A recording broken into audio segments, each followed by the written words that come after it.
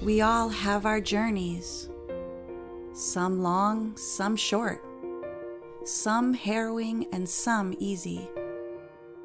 What kinds of songs does God think we need for our journeys? For hope, for trouble, or for joy? Join us as we learn to sing God's songs from the Psalms.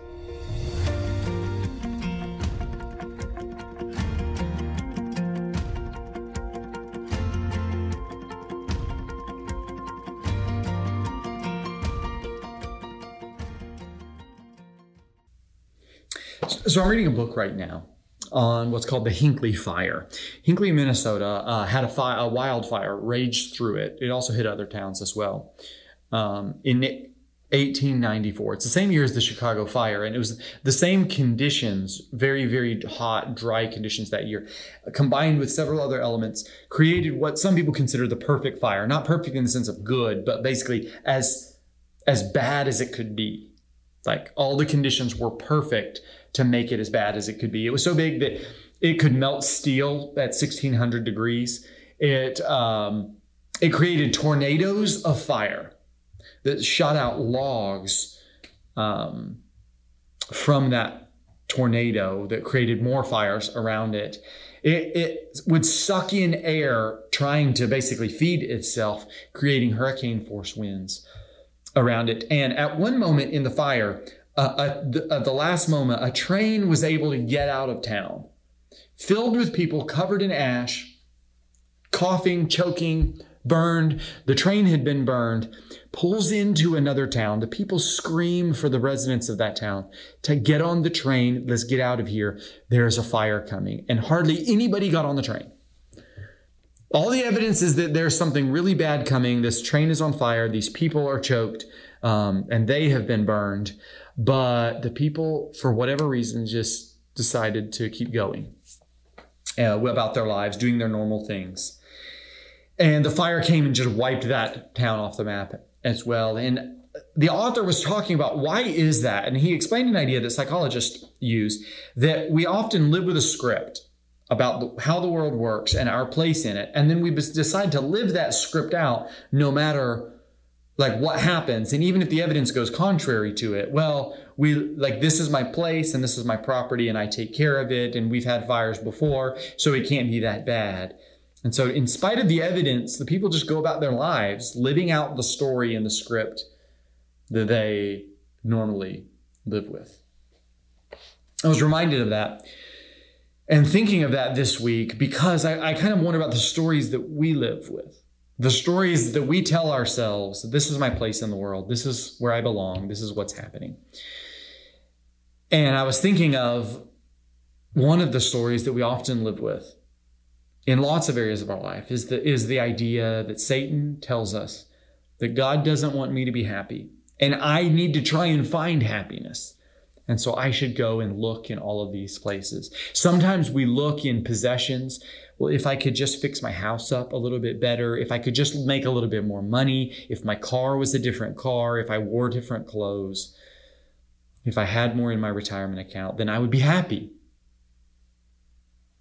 Or if I just had the respect of my coworkers or of my spouse, if I just had the respect of somebody else, if people looked up to me, then I would be happy. If people thought better of me, then I would be happy. Or if I had more control of my life. If I just got this stuff under control, then I would be happy.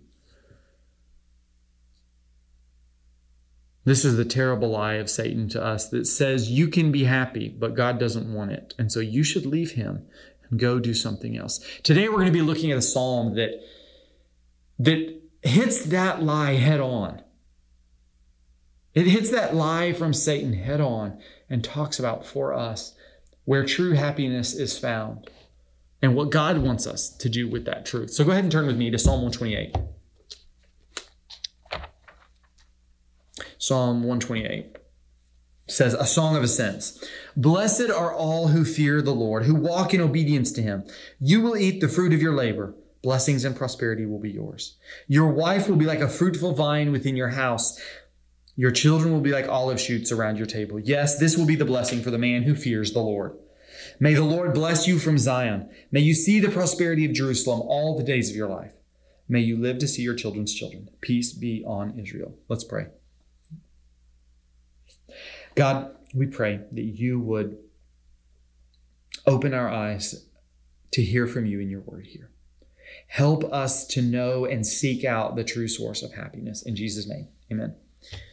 Psalm 128 is one of the songs of ascent. And it may have been a little bit since we talked about like how psalms work, how poetry in the Bible works. You see, in English, in poetry, it's often organized around rhyme, so usually at the end of a line, or about some kind of a cadence. But Hebrew poetry is not like that. Hebrew poetry is more built around ideas. It'll be like state something and then it'll like expand on it, or it will change it a little bit, or it'll illustrate it a little bit. And so Hebrew poetry, I would say, is more like like using images to expand an idea, to make it bigger and to make it clearer in our minds. You see, we could take a truth and give a dictionary definition or an encyclopedia definition, but that's not what God does here. What God does here is he writes a poem expanding on this idea bigger and bigger, helping us to use images to understand it rather than definitions, so that we can begin to get an idea of what is real happiness. You see, that's that first word there. Blessed are all who fear the Lord. Sometimes it means God declares good or blessedness, perfection. God declares good over somebody. Or it can mean how happy he is. Man, this passage kind of has both of those ideas. That God declares this over a person, but also like this is where real happiness is found. There in that first line, the author uses that expansion idea to help us get an idea of what does it mean to be happy. Blessed are all who fear the Lord, who walk in obedience to him. Your translation may say, who walk in God's footsteps. So here's the idea. Blessed is the person who fears the Lord. Fearing the Lord is this idea of having a proper regard for the Lord, thinking about the Lord rightly and relating to him because of that. Not just, oh, this is who God is, but this is who God is and who I am, and so I'm going to relate to him. But he expands on that idea, illustrating it. Not with a definition, but like this image, who walk in his footsteps, who walk in his ways, giving us this picture, happiness, that we should be searching desperately for is not found in the terrible lie of Satan that God doesn't want you to be happy. It's actually found in God. So walk closely right behind him. Walk in his ways. Find his footsteps and put your feet right there. That's where happiness is found. That's the idea of this poem. This happiness is found in God's footsteps. And so I'm reminded actually of our youngest son, Oscar. He's 2, and our neighbors all call him my buddy because they know that if they find me outside doing something on our house or in our garden or just hanging out outside, Oscar's going to be right behind me. No matter where I go or what I do, I've been working from home a good deal more here during COVID-19, and Oscar follows wherever I'm at. I actually have to be careful because he might pick up, oh, Dad's punching a hole in the wall. Let me punch a hole in the wall. Oh, Dad is doing this with the electrical outlet. Let me do this with the electrical outlet. But wherever I find myself, Oscar does it. Whatever I do, Oscar is going to copy it later. That's the idea here. Happiness is found in following in God's footsteps, doing the things that he does.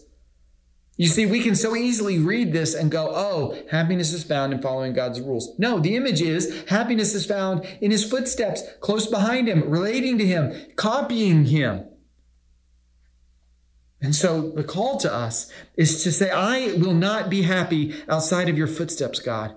Help me walk closely in them. The call in this is to begin to tell ourselves, I'm not going to be happy outside of God's footsteps. Doesn't matter what Satan tells me. Doesn't matter what is out there sounds good. It is not going to make me happy like following in his footsteps is going to. The application of this is to begin to go, how do we counsel and encourage one another? Encourage our spouse, encourage a friend, encourage our kids. Happiness is found in God's footsteps. Man, this is hard. This is hard right now. There's so much that's uncertain, but happiness is found in God's footsteps. And what I want to show you here in this psalm is 2 areas to search for happiness. according to this song. 2 areas to search for happiness. Verses 2-4 tell us to search for happiness that's both personal and present. Search for happiness that's both personal and present. Verses 2-4. Use images to tell us something. We misread it when we begin to go, oh, this is the definition. Oh, this is the promise. It's using images to help us understand these ideas. You will eat the fruit of your labor. Blessings and prosperity will be yours. That's giving us this idea of supply and provision there in that first line. You will eat the fruit of your labor. Man, you want to eat? You're going to eat when you follow in God's footsteps. Giving us this idea that God's footsteps are where supply and provision are found. Blessings and prosperity will be yours. Peace and prosperity, the world working in your life the way that it should, comes when we follow closely and walk in God's footsteps. Then he turns and says, your wife will be like a fruitful vine within your house. Pointing us, fertility and attractiveness will be yours. You see, we live in a world that says, oh, here is where attractiveness, here is where sensual pleasure is, here is where the good life is. And this passage uses this idea of a fruitful vine in your house, producing and beautiful, and says that's found in God's footsteps. Fertility and attractiveness. Your children will be like olive shoots around your table. Yes, this will be the blessing for the man who fears the Lord. Saying, growing in legacy, children that follow after you, growth and production come as we follow in God's footsteps. And so each of these are personal and present areas that we find happiness. This passage doesn't say, no, you shouldn't want supply and provision. You shouldn't want prosperity. You shouldn't want peace. You shouldn't want sensual pleasure. You shouldn't want a legacy and growth. No, instead it says these things are found walking in God's footsteps. And so we have to connect these kinds of happiness with God's footsteps. This is the challenge for us. We should continue to search desperately for these things and find them in God's footsteps. Because Satan says supply and provision, God's forgotten you. He's not going to provide for you. You want peace and prosperity? God doesn't care about you. Don't you know that people are starving? God doesn't want you to find sensual pleasure. Don't worry about that, or don't worry about God. Go and find it somewhere else. God doesn't want you to have a legacy. Go find that somewhere else. We have to connect these things to God's footsteps. Personal and present happiness. And why do we search for these things in God's footsteps? This is what I think is the really cool thing, is that each of these things is connected to the very character of God. We are called to find supply and provision, happiness and supply and provision by following God's footsteps, because he is the one who in the Old Testament is called Yahweh Yireh, the God who provides.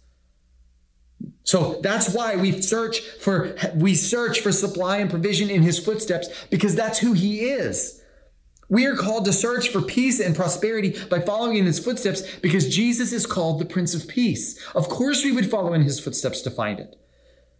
We are called to search for fertility and attractiveness, for sensual pleasure, for growth in the God who is a creator, who for his own joy created everything, and for his own joy created everything.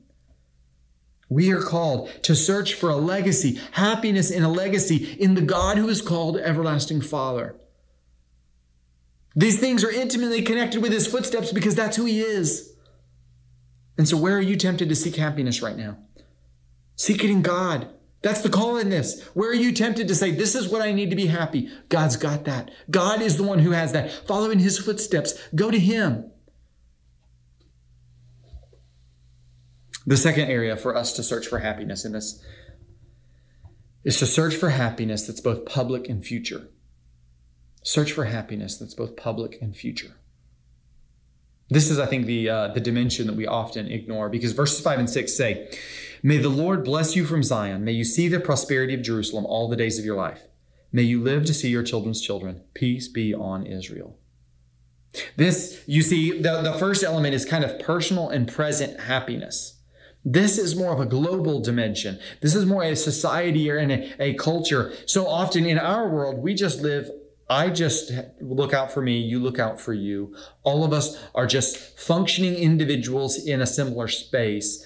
but there's nothing tying us or connecting us to each other. That's not the understanding that's here, is that we're actually seeking and longing for society's blessing in this. May the Lord bless you from Zion. May you see the prosperity of Jerusalem all the days of your life. May you live to see your children's children. Peace be on Israel. Some of these yous are actually you-alls, like you plural. Like this is the society that we're talking about here. But he keeps repeating Zion, Jerusalem, and Israel. Zion is another word for the land of Israel, the promised land. These are the terms that he's using because the understanding in the Old Testament is that Jerusalem, and specifically the temple, is the meeting place of God and man. It is where heaven and earth collide.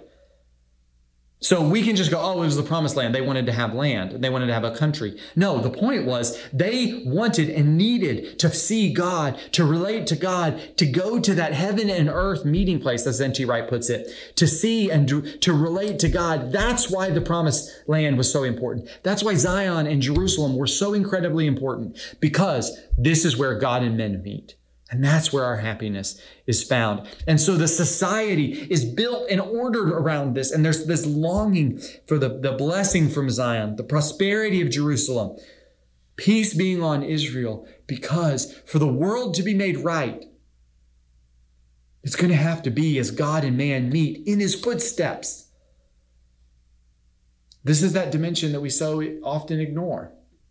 We stop thinking about, God, we want to see your kingdom come in our town and in our communities and in our state and in our country and in our world. And we just begin to go, God, I have a devotional life. Can you make me be a little bit more moral and a little bit more happy? Our eyes are supposed to be set higher. So we want the kingdom of God to come in the world. We want injustice around the world to be ended. We want peace and prosperity around the world. We want more of it, not less of it. I'm reminded of one of my heroes, William Wilberforce, lived in the 1700s and 1800s. And he was a political leader, but when he became a Christian as a young man, the aim of his life became to see his country, to see the world reconciled to God through Jesus. And then to see that expressed in society. He wanted people to come to know Jesus, and then he wanted to see society formed and reformed by that.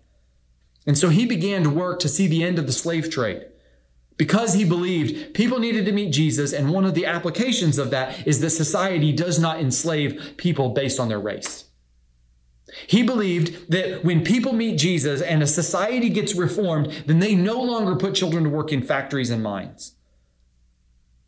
He believed that when people meet Jesus and society is reformed, there is a different relation between people and their animals, and they no longer use and abuse them in the same way. And so he helped found the Society for the Prevention of Cruelty to Animals. William Wilberforce put those two elements together. Happiness, public and future, is only found in following in God's footsteps and meeting. And so we have to begin to have bigger eyes and bigger imaginations and begin to say, God, we want blessing on our society and on our world.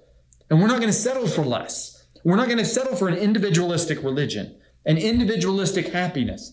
We want global happiness. We want the nations to be glad.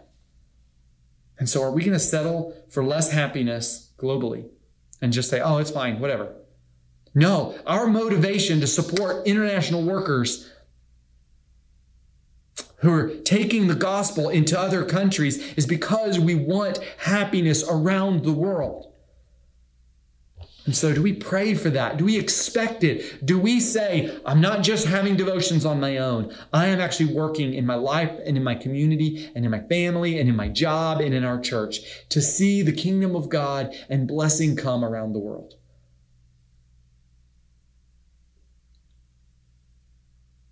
So this passage calls us to search desperately for God's happiness. Search for it personally and search for it publicly. And so, but if you're like me, you read this and you go, but there's so many ways that I fall short. So many ways that I search desperately for happiness, but it's not in God's footsteps. Where is the good news in this for me? The good news for you and for me is that Jesus came and lived the life that we should live. Jesus is the one who walked perfectly in his Father's footsteps for his entire life.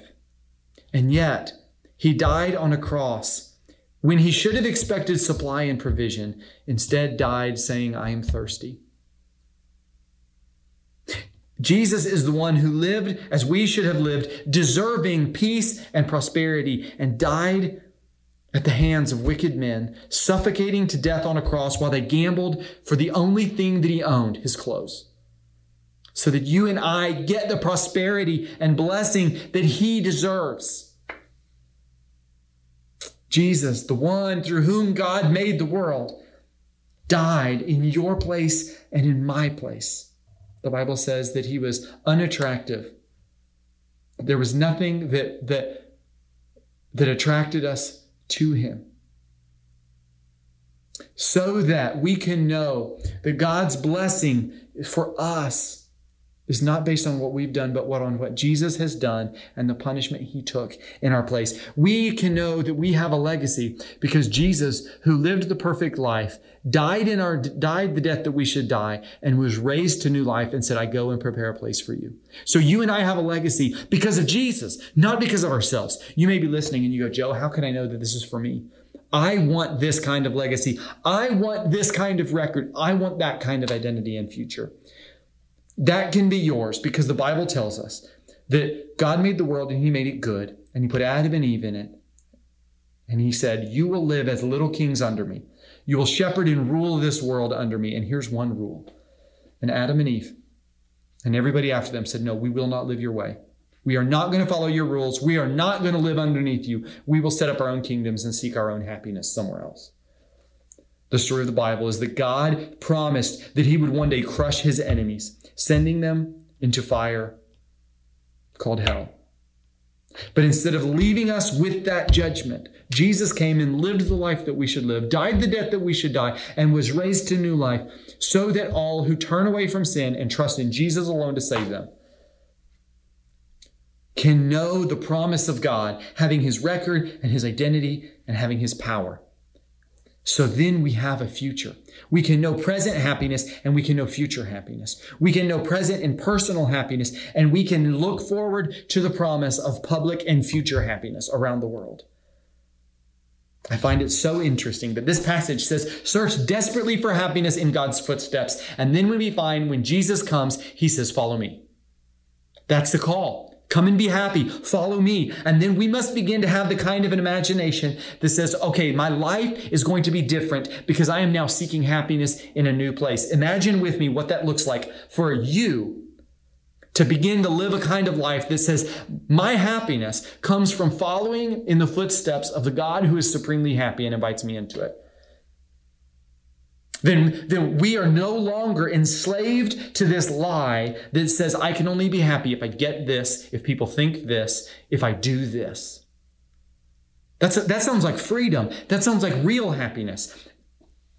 Imagine what begins to happen in a family when the family is now oriented around how do we get things from each other to be happy. But instead, we are following closely in God's footsteps because we know there is happiness there. Imagine what begins to happen in a community when there is a church of people whose happiness is not set on what they can acquire or what people think or what they can feel, but it's instead their happiness is wrapped up in the supremely happy God who calls and says, follow me. That's world-changing kind of a difference. Let's pray. God, we ask that you help us get this idea in our heads and in our hearts, that you call us to happiness in your footsteps. In Jesus' name.